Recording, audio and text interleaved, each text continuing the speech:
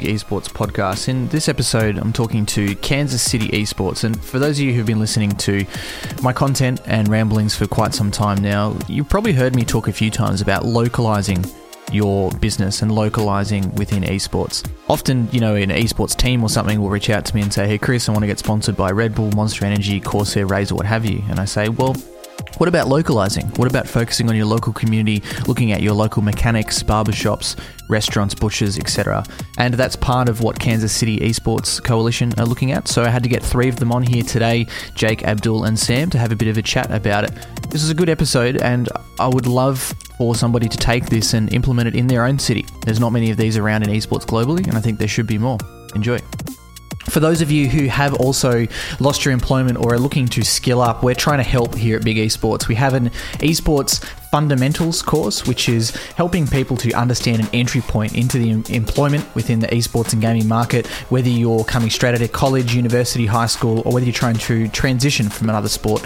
To provide support for all of you, we're offering a pay-as-you-feel model. So you can head to bigesports.gg/education. If you've lost your main line of employment and you can't afford to pay right now at all, that's perfectly fine. We're able to offer it up to you for free. You can pay now, you can pay later, you can choose whatever you want. The course is usually $127 AUD. You can take it now for whatever you feel is appropriate or whatever you're able to afford. Hopefully this will help a few of you get back on your feet in the short term and also the long term.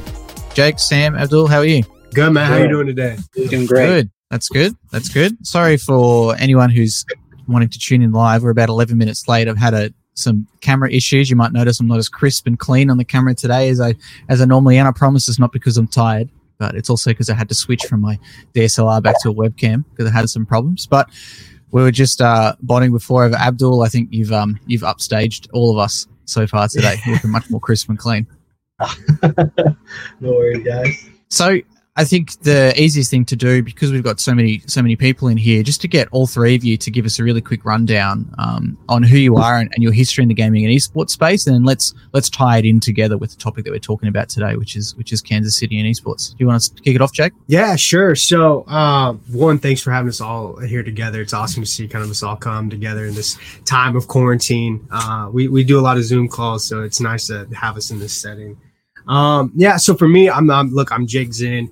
I'm Vice President, Business Development at Esports Supply, co-founder. It's a experiential design firm that really focuses on bringing technology in esports and integrating that into professional design services. So we focus on experiences not only in physical space, working with a lot of colleges and private facilities, helping design their spaces out, but also in the virtual world as well, which we can dive into as part of the conversation today. But I guess at a high level, I'm a lifelong console gamer. Some of my earliest memories were of my mom beating Zelda, playing that quite often with her.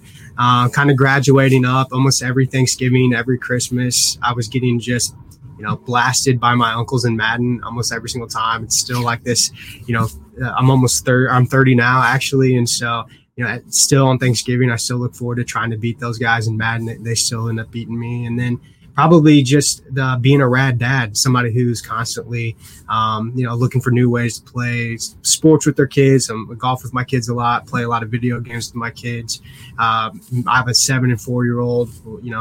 We get victory royales all the time in Fortnite. So if there's another parent and kid duo out there that wants to challenge us, more than happy to do that. But I guess for me, it really just starts at video games has always been a connector for me, for family, for friends. And so to be able to then take that and grow that into a business, I was, professionally always worked in startups, always worked for venture capitalists. And so being in and around that and then getting my first opportunity to go out there, get some funding and launch a business, to be able to marry that with kind of this core passion that I have for, just gaming in general and just having fun with friends and family is probably the coolest thing that's ever happened to me. So I'm extremely blessed and excited to be able to do that. Yeah, fantastic. And I guess one of the most chiseled chins and infectious smiles in all of esports. Sam, do you want to let us know a bit about yourself?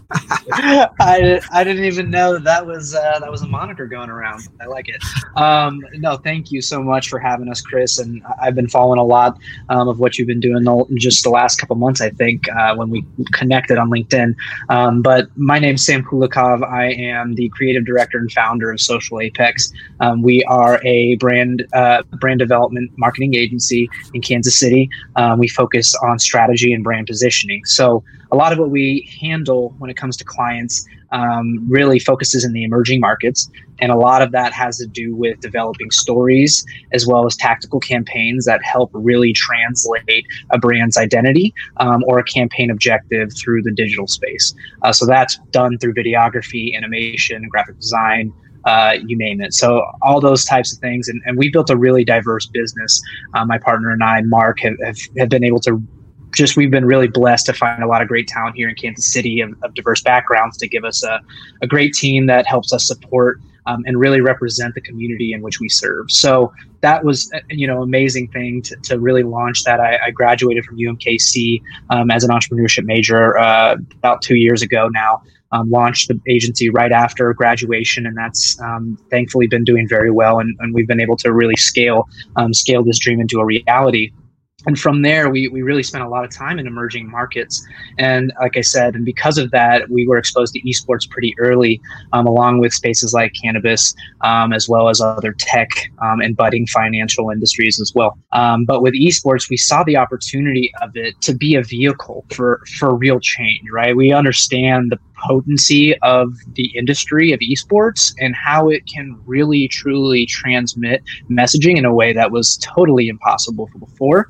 And so for us as marketers and brand builders and people that just truly love stories, esports is just such it's paramount to what we want to accomplish. It's really just that picturesque view of like, this is what the future can really be. We can empower young people. We can really push forward in missions of diversity, access, and inclusion. We can do things that we just honestly never could have done even 5-10 years ago.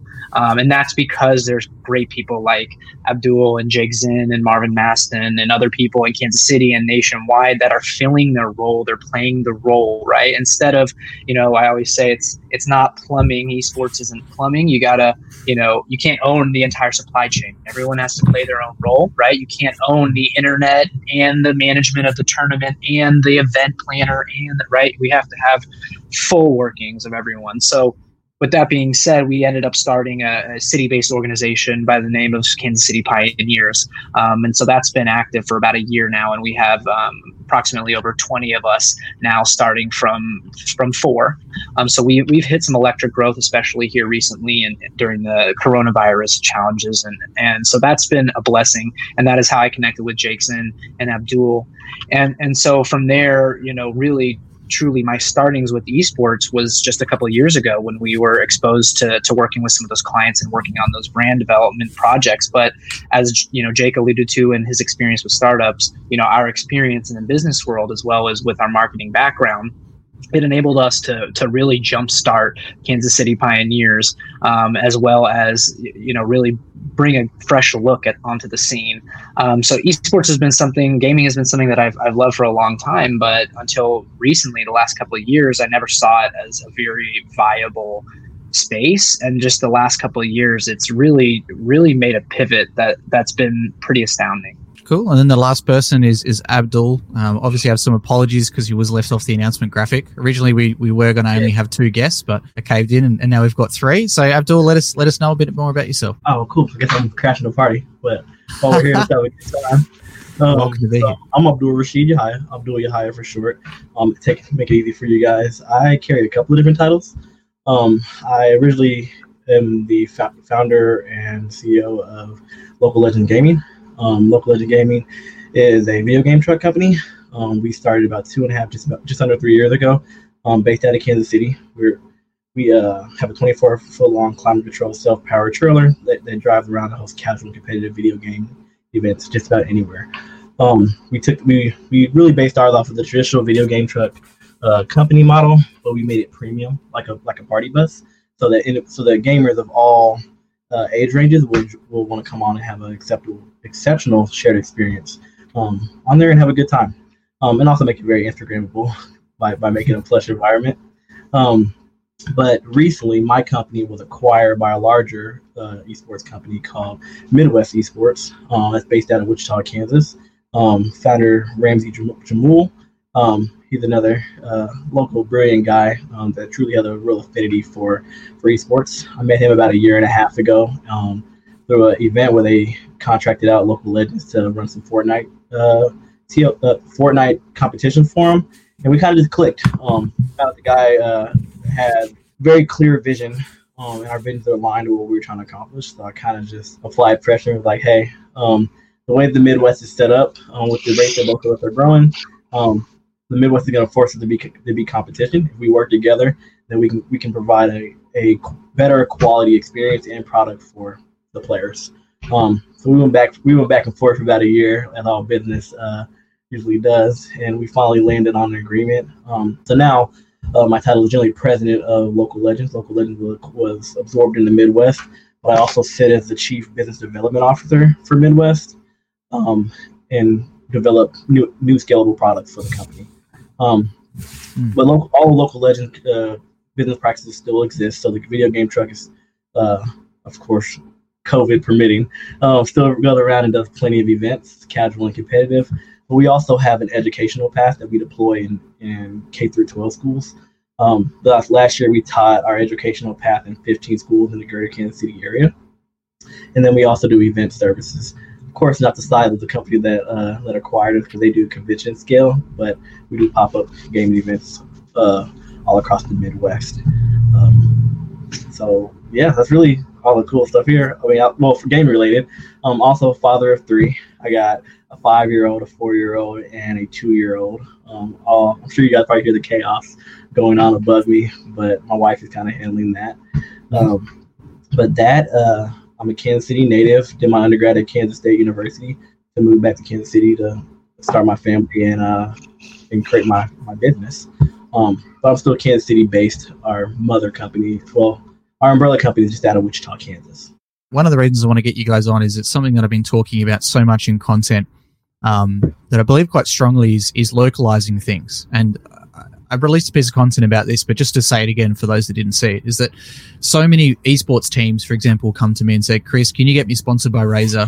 Can you get me sponsored by Logitech? Can you get me in touch with Red Bull? And often I'm saying to them, like, you guys are running something that's local. What about your local butcher? What about your local supermarket, your local mechanic?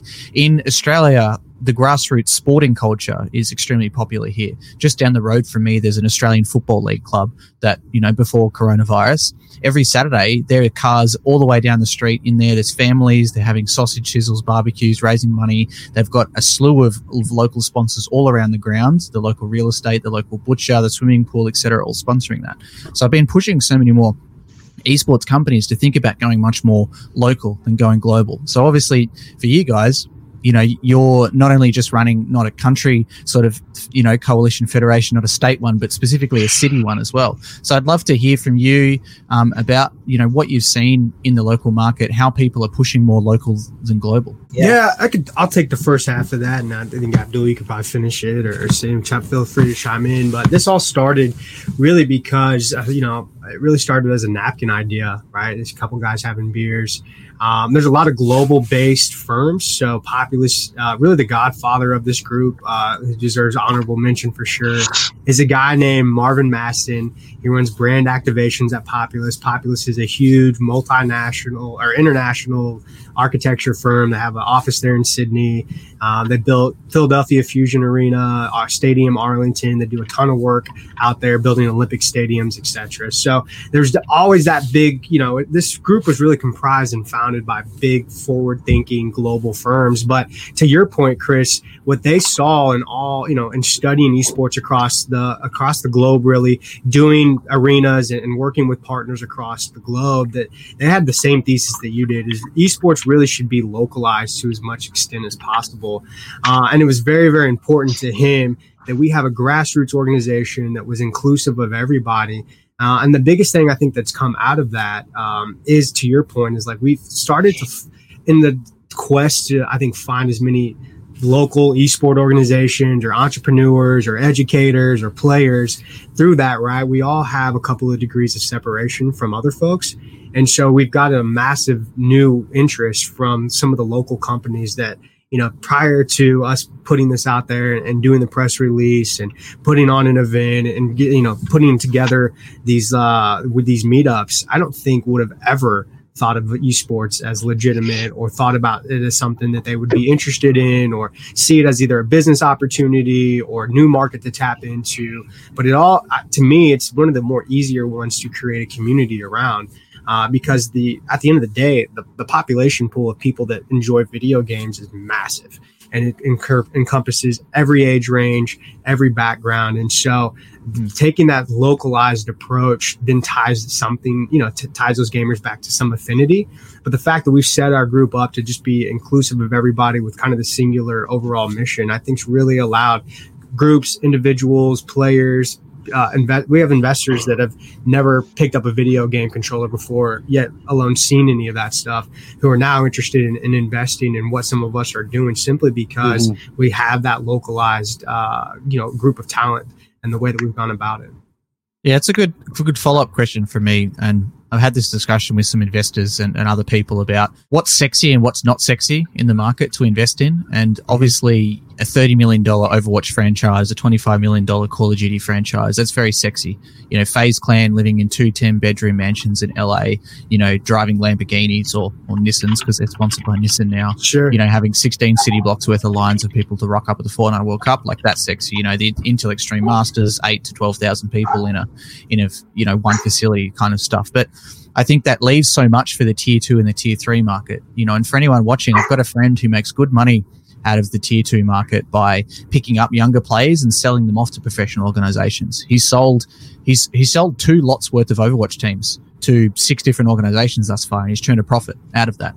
He's sold some Paladins players to overseas organizations as well. He's been able to operate in the fighting games community at a very low cost because a lot of those players, don't cost a lot of money and they're a single team event and things like that too. But trying to get investment with him and helping him out, it's hard because he doesn't have that franchise league. He's not number one on the ladder for a game like League of Legends or CSGO. So I'd love to learn from you, Abdul, about that. You said there was an acquisition, in your past, and obviously, with the trailer, you're hyper focused on local. It'd be really interesting to see like how that kind of transpired, how that conversation took place, and like how your business operates. Yeah, absolutely. I'm a firm advocate of supporting local. I mean, local entities are the lifeblood of all of our businesses. It doesn't really matter how large your company gets, how big your marketing budget is.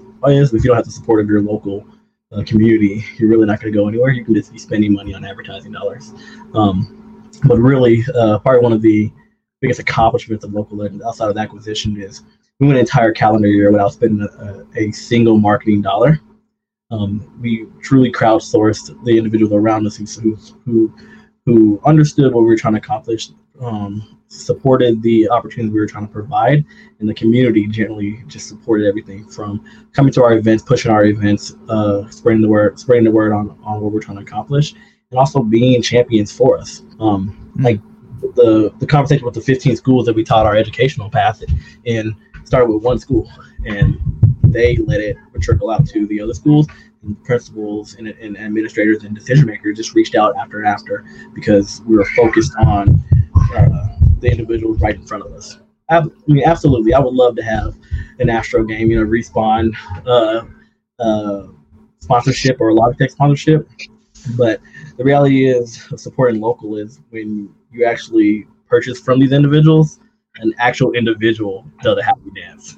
Like they're actually supporting the individual that you can reach out and you can be thanked and it feels true to form. But that's also why we built events like Play It Forward, our charity basketball game that we host annually. This is a completely, Sam has done some of our media for it. That's actually how I met Sam. It's a completely crowdsourced basketball game where we donate 100% of the proceeds back to the high school that I came out of. We converted into school supplies, and we do this so that not a child in those high schools has a reason to not be able to get their work done. All of our businesses are supported by high schoolers. We may have an adult that's the face of it, but fashion, music, technology is all truly controlled by high school, junior high school kids. So if we're going to really have this next generation futuristic future that we're looking for, we got to forward to the individual that's going to create it. just look at the things that we all studied in our undergrad and what the world is like now. If I had the skill set that I have now, 13 years ago, oh man, this would be a ridiculous conversation. Like it would, the reach would be beyond. But even when that's to allude to your question about the acquisition, I think that's really what resonated with my business partners now is we were able to create something from nothing. And the reason that we were able to create something from nothing is because our story is believable. I'm Kansas City native. I went to K-State to get my undergrad, and I came back to Kansas City to start a career, got married to start a family, and my wife and I wanted to find additional income. So we took a swing at entrepreneurship. We were lucky we took the right swing. And the community knew that I knew technology because my undergrad was in computer science. And I've always had an affinity for gaming because I just be playing and compete against my buddies. So I had the following there. And the product that we created, we focused on a premium, exceptional shared experience instead of just selling esports. Anyone can slap esports on a flyer and say it's a competitive event, but what we're actually selling is a shared experience. So when two or more individuals get together in front of one screen and they play a game together. I'm not selling you the video game. I'm selling you the conversation you have when you walk away. Imagine when we go to bars with our buddies and all the trash that we talk. Someone slips and falls, and we laugh at it together. We're all talking about. That's what we're buying is that shared experience of watching someone slipping and falling. It's not the alcohol, it's not the music. We all have it at home, but that's what we sell. We sell individuals coming together and creating relationships in front of the games we've all grown to love, and we just duplicate that over and over again. But we make it accessible. We could absolutely charge more for our products, but it's not about the well-off entities or individuals in our cities who can effortlessly afford our products. It's the individuals who normally couldn't, and that's who we market to because that's what we want to give this experience to. And that's where our success has generally come from all this time.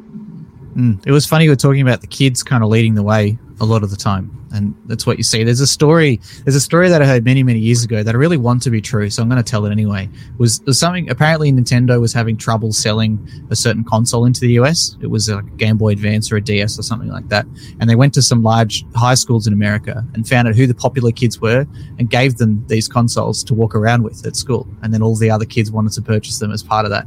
I thought that was funny for two reasons. A, that's kids setting culture and telling their parents what they want them to buy, but also B, that was kind of the birth of influencers, and a bit of a sidetrack story. But for you guys, so for anyone listening, I'll give some examples as to what cities, states, and countries have done to support esports, and then I'd love to learn from you guys about what you think the pathway could be, especially for smaller cities, and also what you're planning to do. So we've seen here in Australia, the city of Melbourne, which is what I live in, they've got their own marketing fund called Visit Victoria. They brought, they bring every year the Australian Open into Australia Tennis. They fund things like that. The Formula One, the Australian Grand Prix, they help to fund that.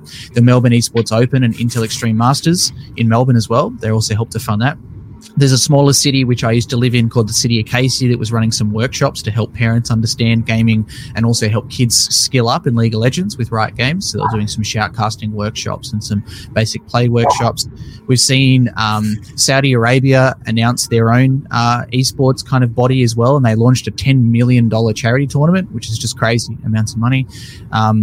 What else have we seen? Obviously, we've seen Atlanta as well really get hardcore into esports. I had the Stuart Chisholm, the CEO of Hi-Rez and Skillshot, until Skillshot split from Hi-Rez, saying that you can get, I think it was 60 to 75 cents back on the dollar, or at least 50 cents back on the dollar if you are to produce any kind of physical facility or company that exports media products. So for them, they built a multi-million-dollar facility and they would have got half of that back, and that's for them to try to be kind of second Hollywood. So I'd be really interested to learn from you guys, what's the plan for the support local? Is it community building? Is it financial? Is it a bit of both? And also, what's some of your advice for any other councils that are looking at this? I've got a lot of councils that have added me on here saying, hey, look, we don't have much money, but we want to do something. Where do we start? Oh man, that's an awesome question. So the biggest thing with the success of our council is because it's a complete volunteer council. Yes, we have appointed an advisory board, but the current 65 active members that are in the council all are doing this volunteer. So people are being rewarded for what they're passionate about. And that's where the beauty comes from it. So we know that everything that the council members are putting out there are truly genuine. But we also have this very diverse collective of individuals, from the for-profit to the not-for-profit to the hobbyist to the enthusiast. And there's also individuals who are representatives of companies that also pour into the production and construction of the actual esports industry. But what I think the key, what I believe the key item that will make any coalition or alliance, whatever you want to name your group of esports influencers, is focused on the community. Esports from the beginning, when like the actual glitzy word of esports, like the professionals, has driven esports to be truly a industry of privilege. It's kind of like golf and tennis. Like, you can't be great at golf or tennis if you can't afford to play golf or tennis. But individuals like these esports coalitions and alliances, they're leveling the playing ground for the players. So we're creating these easy access points for anyone to get involved in the industry. And doing this is going to actually create a better industry, because we're gonna get the talent from everywhere. Kind of like if you look at our true football teams, some of the greatest players are from third world countries, and they come from these less fortunate backgrounds, but they play the sport that's very accessible. They have a ball and a field that they could practice on, and then of course one of countries like America or Australia, we discover them and then we import them into our country to play for us. But that's generally how the esports industry is getting improved, because coalitions like the ones that we serve are leveling that playing ground.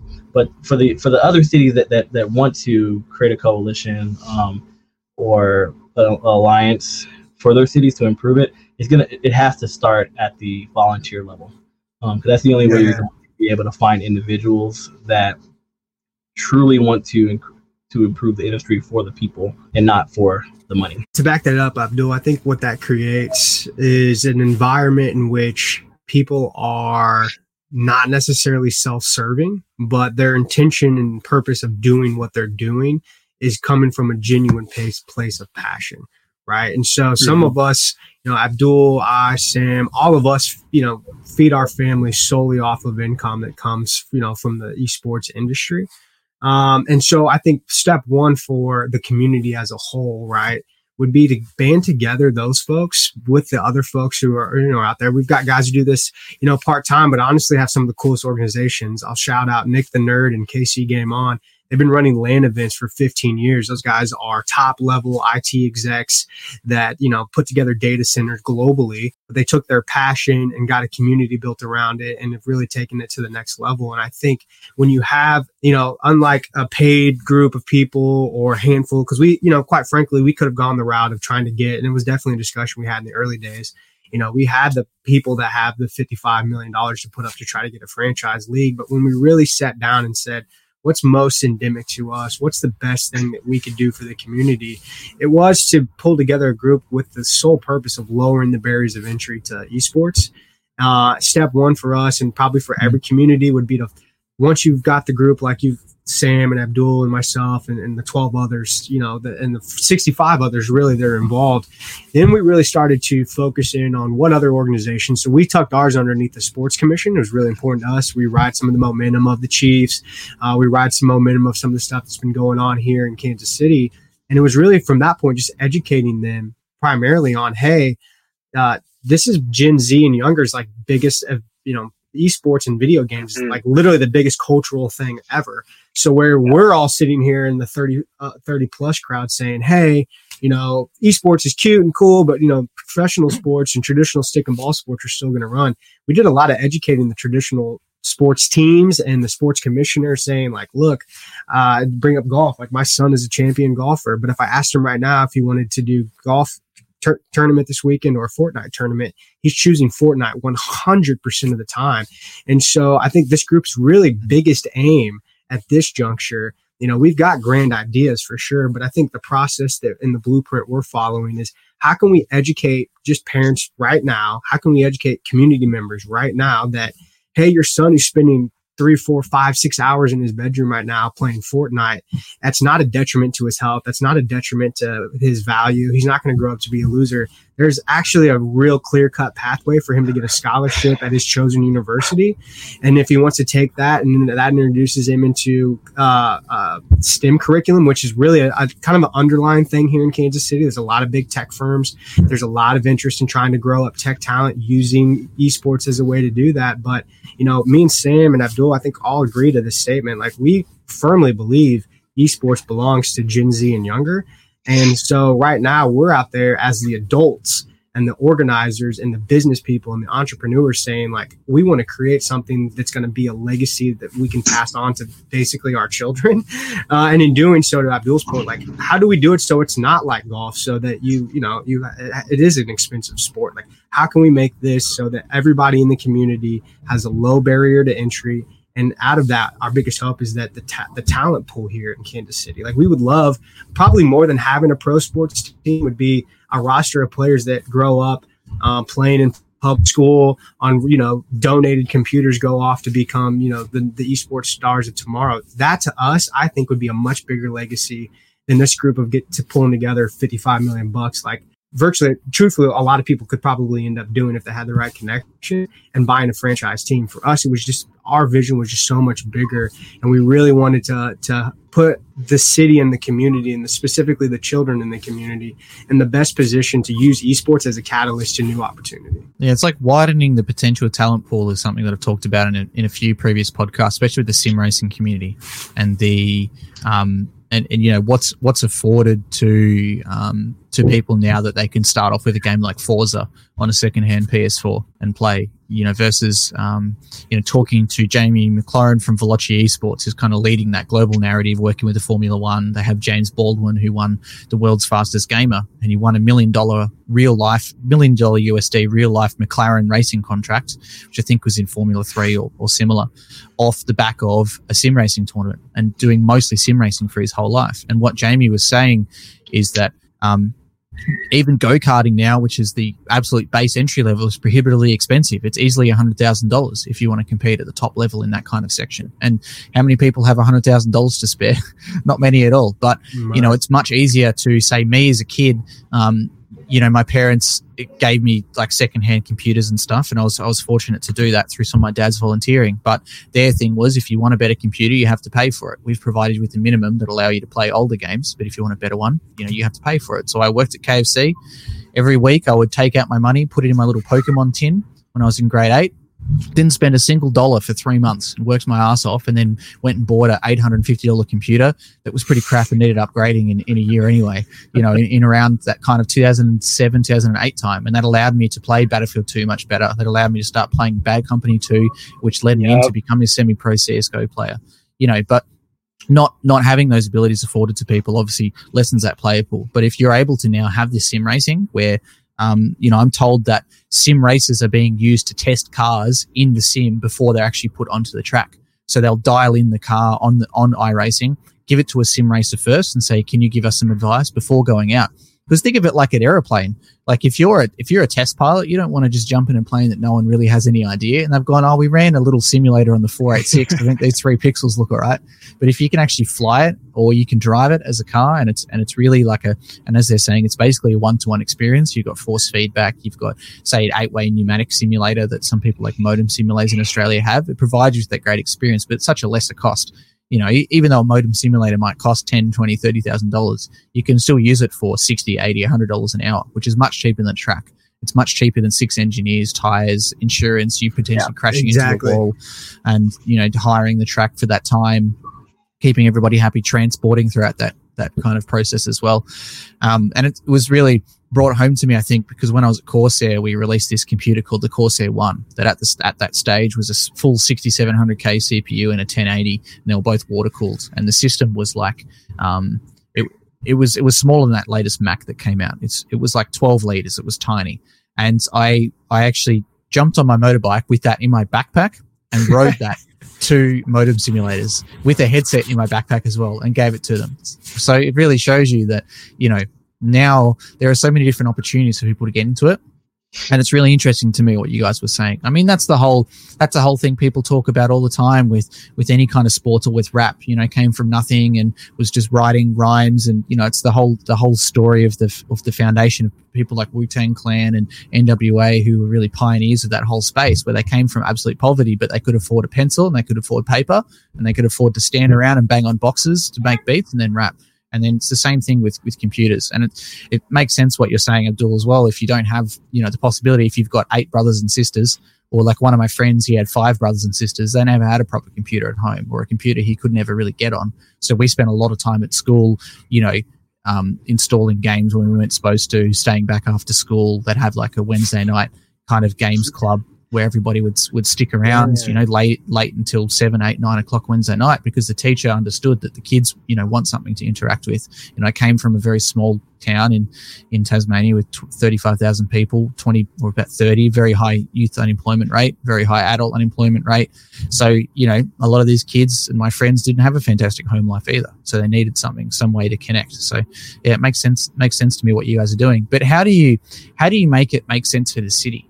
If you're talking to a councillor, if you're talking to a mayor or someone like that, how do you make them actually pay attention and care about this versus, unemployment, homeless people, local sporting clubs, the local county fair, people might be leaving your city. They want more people to move in there. Like how do you actually make the people who control the funds, control the city, care about what you care about?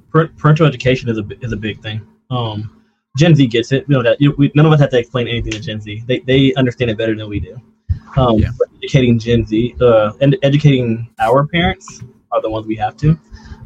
So one analogy I often use is we're okay with putting our kids in Pee Wee football because we know what Super Bowl is. So like Jake alluded to earlier, like showing the parents and the guardians the pipeline from playing in your bedroom to playing on the main stage and what's in between. They only see the beginning and the end. Like we got to show them that your kids playing in their bedroom, but there's organizations like Kansas City-based organizations like the High School Esports League. There's also play versus out there as well, and then there are the college leagues as well, and then there's the hobbyists, semi-pro, and the pro players. Like show them the true trajectory, and then that will, as well as the opportunities. So if you're gonna play in junior high school and high school, show them the scholarships, show them the actual cash prize they can win as well for doing what they love, and then show them how if traditional stick and ball sports aren't their affinity, but tech and gaming is. Show them the STEM careers and how they directly correlate to the esports industry. Everyone isn't going to be a programmer. Everyone isn't going to be a computer engineer, but there are other degrees and careers that also play a major role, like graphic design. If you put a flyer up before this, someone had to design that flyer, and they play a major role. There is no advertising without graphic design. For individuals who have a speaking affinity, that public speaking for our shoutcasters is necessary. That's the true value behind stuff like Twitch and Mixer is. Anyone who streams is natively a shoutcaster as well, because you're speaking over your actual own gameplay. But showing that pipeline from playing in your bedroom to a main stage and all the opportunities in between is what's going to get the parents and guardians involved. And they're also likely the decision makers for these companies, because they've probably been in these companies for 10 or 15 years and they've climbed the corporate ladder to where they make the final decisions on things. So now the decision makers are aware, and the actual influencers, the youth who already know about the industry, who have the affinity for it, continue to play, and you just connect the two. So now the city the cities that want to improve the quality of their neighborhoods, their community centers, their school districts. If you want to get your kids off the streets, or if you want to give your kids alternative opportunities for post-secondary education, or for the colleges that want to diversify their recruiting class or increase retention rates, you can show them that, hey, esports or competitive gaming is an option that your your students have an affinity for. And when that entire pipeline is made clear, that's when the cities get behind it. They start building gaming centers or esports facilities, or their high school, junior high school leagues are getting funded because they know that they're pulling the kids off the streets and back into the classrooms. These computer labs are also used for gaming esports arenas. The kids can play to fund their schooling, but they can also use it for other professional development because a computer is a computer at the end of the day, whether it's word processing or it's playing League.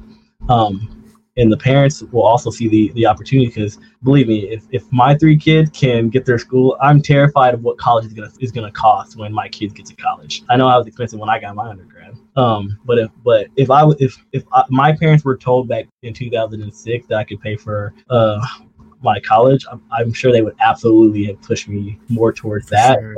Running track, playing football, and stuff like that. But that's really how you're going to get the cities to get behind it, get the schools to get behind it, is showing the opportunities. Yeah, the last thing I would add to that, and I think Abdul's spot on in terms of it definitely starts with parents, it starts with educators, but specifically Kansas City, it was just aligning our goals and what we could offer as a group with the goals of those that we wanted to ultimately need to do business with, needed to get funds from, needed to get infrastructure from. So we partnered with the Sports Commission because, quite frankly, we had a couple of events. Again, this all started as people coming together over beers that had an interest in esports and just rubbing elbows and just talking. Sports Commissioner got invited to that, and we just point blank asked her, hey, what do you have on your radar that's got an esport component in the future? So she laid out, we're doing this event. We're bidding on this event. We want to try to do this, but I have no idea what I'm doing as a sports commissioner. And then it was just a matter of taking that and then trying to align her with the right people to give her the right information to where then she bought into the vision. I would say we've done the same at the city level. We had a great model. Google Fiber, long before esports came around, was something that really helped push Kansas City and grow the entrepreneurship and startup ecosystem. And so we just reached out to the guy who helped bring that in and said, look, we want to take that model and then repeat that again in esports. Can you help? And so it was really just, it's core to everything, right? Just where can the value exchange be? The education piece and that momentum is definitely something I think that comes first. But when you get down into the nuts and bolts of things, it's like, look, every sports team, every sports commission, every mayor, they have something going on in their community where competitive video gaming or sports in general could fill some void, right? And it's just a matter of understanding what that is and then putting together a group of people that can actually facilitate that in an executable way. And I think you've got everything that you would need to launch this anywhere. Yeah, and I think you guys kind of unearthed what I wanted you to, which was talking about understanding what they want and then giving it to them. And this is a super common, mentor thread that I go along with people when they're trying to get, commercial relationships. If you want to get a sponsorship from Corsair, who I used to work for, and you're an influencer, go and look at the other influencers that they already sponsor because they've got a global agenda. They're likely sponsoring those influencers because of a certain reason. They sponsor Summit 1G and, he's on all the keyboard ads and they have a mouse pad with him. Why? Well, it's probably because they want to focus on FPS. They sponsor ammunition. Like, why would they sponsor that? In Australia, we sponsored certain people. So look at that first. So you can do that with the city as well. And like what you were saying, Abdul, is almost like, what problems can I solve for you? And that's what you need to come at them with and say, hey, there's, massive youth unemployment. Well, we want to open a LAN center and give kids the possibility to work casually here to clean the computers. Someone needs to clean the mouse and keyboard. So can we hire a kid for $8 an hour for 2 hours a day after school to come in and just do that, wipe down everything and do some sweeping, and that gets them off the streets? Can we provide people with the pathway to professional sports? And I think a clip that I'm going to save on my phone and show to people all the time is for those people who are watching live. We just had a podcast come out on Monday with Clinton Sparks, the VP of Business Development at FaZe Clan, and it was his process of convincing Mark Wahlberg to let his kids play video games. And he called him up and, said, hey, Mark, what do you know about esports? And Mark Wahlberg said, nothing. He's like, all right, do you let your kids play video games? And he said, yeah, like 2 hours a week. And Clinton Sparks is a record producer and a DJ. He sold over 75 million records. He unearthed DJ Snake. He taught DJ Khaled some mentoring in business. He has songs that feature Macklemore and P. Diddy and other people like that. And he said to Mark Wahlberg, well, what if your mother and my mother only let us practice music for 2 hours a week?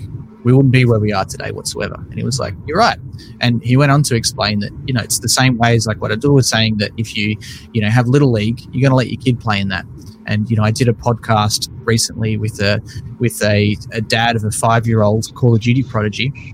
And he said that, you know, my kid plays golf, my kid plays NFL, my kid plays football, he plays, he does swimming quite well, and he does athletics, and he also plays Call of Duty.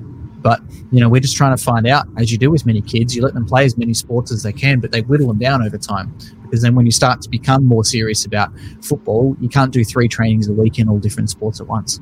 So, you know, like you were saying, Jake, is that after a time it might whittle down to be, okay, it's 2. It's only golf and it's only Fortnite. And then it becomes 1. You know, when you're 16, 17, you're thinking about, where am I going to shoot for? Am I going to shoot for a League of Legends sponsored scholarship or a gold scholarship? Then you can choose which way you want to go and where your passion 100%. is. You know, I think all those points are fairly important. What's coming up next for you guys? What are you working on at the moment? Is there any specific focus? Sam, you want to fill them in on what's coming up with the charity stream? Yeah, so we on this Thursday. Well, it's going to be this is going to air after the event, but this Thursday on the 14th, we are going to have our charity event. It's for the Kansas City Regional COVID Relief Fund that was organized under the Sports Commission's help. And so a lot of things are going on the last, couple of months here in Kansas City, especially when it comes to esports. And so this effort is really going to be kind of the launch, the inaugural event, if you will, of the Kansas City Esports Coalition. This is going to be, you know, our initial kind of brushstroke on the canvas. And as Jake put it, you know, we've done a lot to get here. There's been a lot of people and that have really contributed to get this from an idea into reality. And I think the big thing is kind of to circle back to when we were kind of speaking on the grassroots portion of it and talking about access, right? Like access is a huge thing. And I think that esports especially is giving us a look into why access is so important. And I think to your point, Chris, when you give a young kid, 2, 3, 4, 5 years old, when you're giving them access to a variety of these things, like they're going to unlock stuff that we've never seen before because they're smarter than we are in certain ways, right? So, and figuring that out, we realize that. And so what we understand is that once we get out into the public eye, if we have the right partners, if we have the right structure, if we build the right practices, and we built the right brand, then we're going to leave a lasting impression, right? So, you know, for all of us here on the call and everyone that's a part of the coalition, you know, we all have our own personal interests, right? Of course, we're all interested in certain sectors of the industry and whatnot. But what brings us all together is that we understand, again, the ecosystem component, right? That not one of us can do this by ourselves. Even if we become, to Jake's point, even if we bought a $25 million COD team, if we don't build an ecosystem for it, it's going to fall flat on its face. And you know, we don't have to point fingers, but you know, we all know what that looks like right now when you cash in hard on an org. You know, when I can count on one hand how many profitable organizations there are in the entire world, that's a problem, right? So for us, we want to figure out and unlock where is this section, you know, this intersection. We were talking about corporations, but where is this intersection between culture and corporate culture, right? Where you were talking about hip hop, Chris, but someone, I don't know if you had posted it, but someone on LinkedIn had equated esports to punk rock.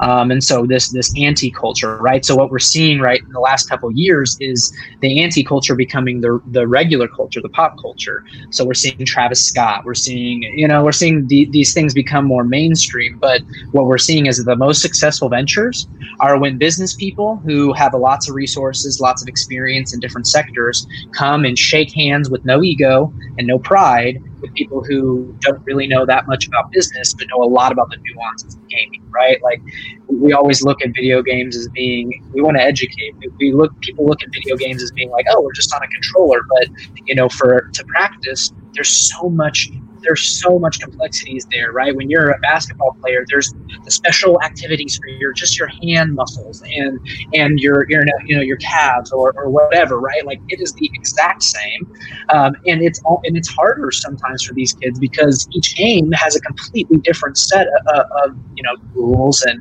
regulations. So getting kids into positions to dissect these games early is crucial to not only building the right infrastructure for Kansas City and other cities, but also to create profitable scaling esports and gaming businesses, because if we can get them in early, we can understand quicker what what they really are liking, and what a lot of what I say is just because you're a shooter doesn't mean people want to play, right? Like you have to build a good game now, right? Like you can't just slap, as Abdul said, if you just slap esports on it, people smell it right away because there's crappy streamers, there's terrible esports players. Like you don't want to, you're not turning on LeBron James to watch him like a brick for 30 minutes, but the value of his brand is immense, right? So that's that connection that we're trying to show that Jake and Abdul have been just real trailblazers, along with many other of our partners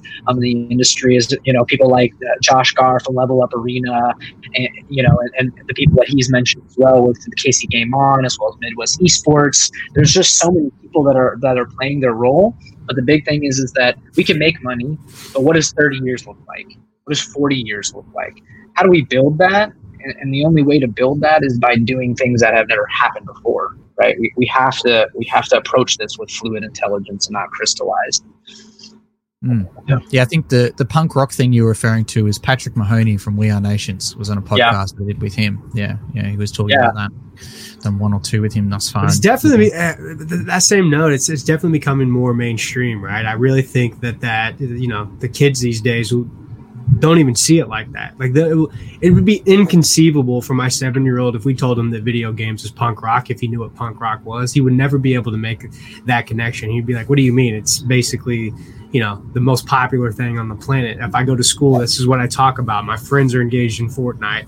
Like all of them, I think, are really, really into that. And I think the other thing Sam said, I want to just touch really lightly on, just touch on just a little bit more, is that there's been a lot of economic growth because of this group formation, right? There's been hundreds of thousands of dollars that have come from new sources, new people, new partnerships that have formed out of that core group of 65 people that have met up.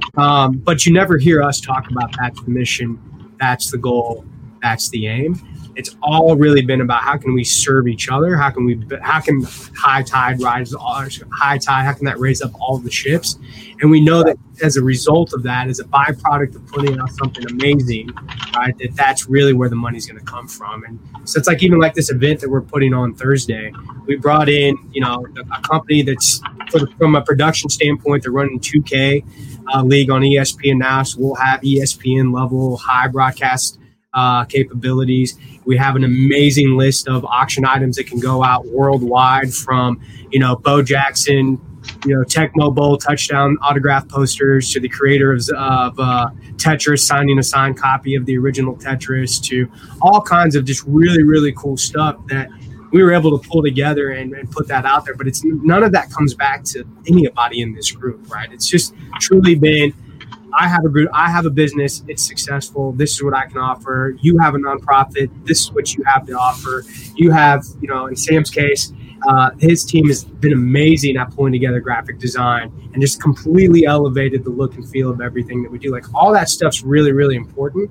But because, and it hasn't been without clash, but for the most part, it's been, we've checked our egos at the door, and we've all rallied around this concept of like, dude, if we can just make something amazing, it's going to benefit everybody. It doesn't just have to benefit this person or this group.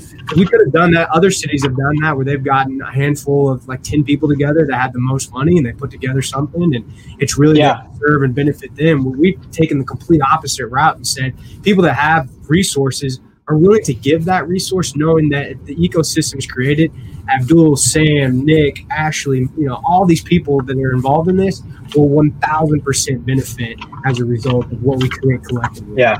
Well, I think, as you touched on, I mean, $100,000, to all of us, regardless of our positions and where, because everyone's in different positions and different businesses, but $100,000, $1 million, $10 million, what is that in comparison to, lifting up a, young champion in a sport for your city, right? Like, think about, we talk about what is the impact that we can have on really just driving inspiration, right? Like, we as 12-year-olds, for us, like as 9, 10, 11, 12-year-olds, we did not have confidence. Most of us did not have that. These kids have a true, the most, viral way of finding that, and in a quick fashion, if we take those barriers out of their way, right? So we have to realize, okay, we can have $10 million, but we can lose $10 million right away. But what lasts forever? Imagine, for example, I always use the, example of, what if an 11-year-old female wins for Kansas City Pioneers and wins a championship in Fortnite? She has a jersey. All the young girls, young guys wear her jersey. Now they're rocking a, Kansas city-based board, but they're rocking a young woman. She's, and think of what that does for a young person. It helps them really understand their place in the world, because as a kid, the whole thing is that you don't belong there, right? We always feel like we don't belong, but this is the first vehicle, truly, in my mind, that allows these kids to show their worth in a way that's never been possible. Yeah, I think it's like one interesting thing that you guys are talking about that I've said quite a lot is, I think we're all a pretty similar age. I was born in 91, and I feel like our generation is the last of non-gamers.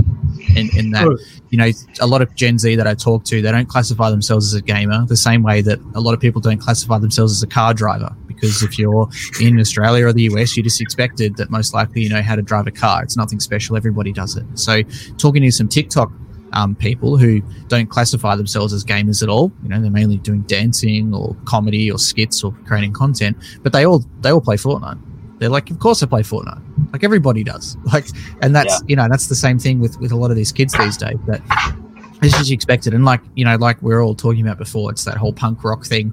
Now it's just the absolute norm. And I think that our generation and millennials as a whole is probably the last generation of people who, some don't play games. I know that some people, just have never grown up playing games, and maybe even a tiny bit of FIFA or something like that, but that's about it. But now it's super common that, you're playing Fortnite every night. And like so many people have commented on, and I think this first came out from a guy called Andrew Condon, who works at Gembo in Australia, which is a sports marketing company, and I've done some consultancy with them for some esports projects, is that, Fortnite is the new skate park for a lot of these kids. And for me, with my friends, that's Discord and Dota 2.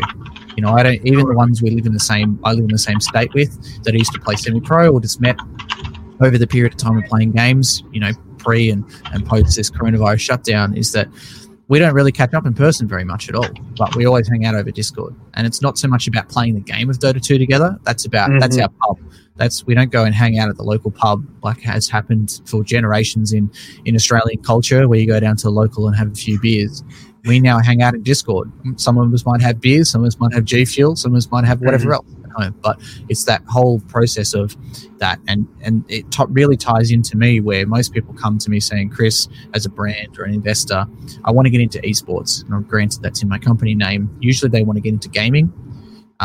But usually what they really want is Gen Z and millennials, and gaming is just the interface. It's just the way to talk to them. And like as we're saying about some of your messaging and reasoning, is that, kids don't want to go to a Headspace community center and play Monopoly and talk to the social worker anymore. But they would likely probably go in there and talk to a social worker if they were playing Fortnite, or they had some sort of electronic device, to be connected to there. And I think I felt that switch a lot as well when I was a kid, when you would go to the doctors or something like that, when you're, and your parents would make you sit in the waiting room and there's just toys to play with, magazines to read, and you're like, what the hell? Where's my Super Nintendo? Or something like that. You would go to after school care, like I used to sometimes. It was awesome because they'd always have a SNES there, and they have a Nintendo 64 and a PlayStation 1. You're like, this is the best place ever. I can play PlayStation 1 at school. Like, I want to come here all the time. But, and then it comes to the answer of, well, what's better? Is it better for a kid to come to school and do 4 hours of schooling plus 2 hours of games, or is it better for them to do 12 hours of games and not go to school at all? stay at home. And I've done that too. You know, I fluffed off during year 11 quite a lot. You know, when I was 16, 17 years old, like Battlefield 2 till 2 a.m., wake up, I'm pretty sure I feel sick. I'm just going to go to sleep, wake up at 2 o'clock and play again. It would have been much better if I had a reason to go to school and I was able to play Battlefield 2 during my lunch break, or, you know, have one period every day or per week where I could do that. And it would very much likely result in me going to school much more often, which would have resulted in, you know, better grades and less my mum yelling at me during year 12. But, you know, I managed to pull it together in the end, but other people didn't. You know, I had my best mate who has a Battlefield tattoo, and so do I. You know, he left me high and dry many times. It would be like, where's Brad? We're supposed to be doing a work project together in IT, going to Xfire, check it, Speedy X playing Battlefield 2. Like, I knew it. Like, I knew he wasn't here. So, yeah. I think you hit it on the head when you said this is the last generation of non-gamers. Because I still think, you know, if you're to be a gamer and be, you know, in your 30s, it's like the definition is clearly, I've got 15 years. I competed in LAN tournaments for 15 years. Like, I'm PC only. Like, that's the qualification. Where, to your point, that the younger generation just doesn't even see it as a separate thing at all. And I had this conversation a lot having children, but it's like, especially now with COVID, right? It's like we've been primarily using video games as the mechanism to teach, quite honestly, because it's about the only way I, as a parent, can continue to hold their conversation. And if you look at what school is today anyway, they go there, they get a Chromebook as early as first grade. They're doing computer learning, all based on video games. And it's like, if somebody could just take a first grade lesson and throw it in Minecraft, or first grade lesson, throw it in Fortnite, and that, to me, would be the greatest education tool for that generation that they could possibly ever have, because they just, to them, it's so natural, it's so organic it's so ingrained in part of their life. Whether their parents play with them or their parents use that as a babysitter is irrelevant. I mean, it's just something that they have access to. And if that's the interface of choice, to your point, whether it's brands, education, whatever, mixing those together is probably the best way for anybody to absorb information, but specifically that Gen Z and younger. I think removing this goes back to removing the barriers for these students. So, like, one thing that we would do with the students in our esports as a career class is we would teach them how to install Minecraft on a Raspberry Pi. Super cheap entry point for a credit card side PC, and it gives the kids something that they can build with their own hands, program with their own hands, and then they can take it home and be proud with it. Hook up to the HDMI port on their parents' television screen. They can show their parents what they're creating at school. For them, it's the gamification of education. So the parents are now satisfied because they learned something, that they see coding in STEM, and then the kids, they just get their game. And it just goes back to meeting them where they're at and helping them to enjoy what they already want. They want the game. But we make them work for it by learning how to put this software on the Raspberry Pi. And it's such a small entry point that most schools can either front the cost for it, or they can ask the parents or guardians to buy in, so that they want to, so that they'll take a larger ownership of the project. But it gives a lot of the kids their first PC or their first console. My first console was the NES Classic. I still can remember playing Tecmo Super Bowl with my older brother like it was yesterday. But today, seeing like the NES Classic be recreated, I was there the first morning to pick it up, because it took me back to the experience that I shared. So hopefully that we're igniting that flame in the next generation of brilliant minds by saying, hey, we know you love video games, so we're gonna give you video games, but you got to work for it. And programming this computer is what you got to do for it. And parents, if you want that educational aspect, you have to support your child or whoever you're a guardian over in this entity. But it gives them that first entry into the industry as well as technology that anyone can kind of grasp. That just about anyone can grasp. Yeah. Well, I was gonna say, I think that we, as a society in general, our story is one of self-deprecation, right? Like we oftentimes don't, we, as you know, the adults, right? Like as a Gen Zer, you know, I was born in '96, so I'm about to hit my Jordan year here shortly, so that'll be great. But for me, you know, I grew up with ADHD. Video games were one of the only things I could keep up with my brain when I was young. And I was treated, as many others are, with ADHD and hyperactive minds, that it was wrong, or that it wasn't correct, or whatever those stereotypes were, right? I was medicated and all that good stuff. But, when I start to think about it, I start to think about why do we reject? Why do adults want kids to do stuff on the typewriter? Why do we learn cursive? Like, we didn't need that. Like, no. So what it makes me think about is, if kids, we already know that stories are the proven most efficient way to communicate information from person to person. It's, since the beginning of time, stories have been that, right? Esports gives us a vehicle for immersive storytelling in a way that is impossible, literally, in other spaces like art, music, literally impossible. Those industries have to go to esports to become what esports is, right? Like Travis Scott has to go to Fortnite if he wants to be like that, if he wants to have that experience. So what it makes me think of is, we're looking at these 5-year-olds saying, you don't know what's right for you. You don't know what's best for you. But as adults, we also say that the best thing for you is to do what you love and do what you want. So why aren't we letting these kids find out faster what it is that they love and just indulge in them, just give it to them? And as Abdul said, you have to meet them where you are, because the video games are giving them, if you give a kid a lesson, I would bet my life savings that if you gave a first grader a lesson and you taught it in Minecraft as opposed to pen and paper, his retention would be absolutely, or his or her retention would be astounding in comparison. And they don't even have to play a game. It could literally be the class being hosted in Minecraft, right? Like, just that simple adaptation. But we refuse to do it because we think it's stupid.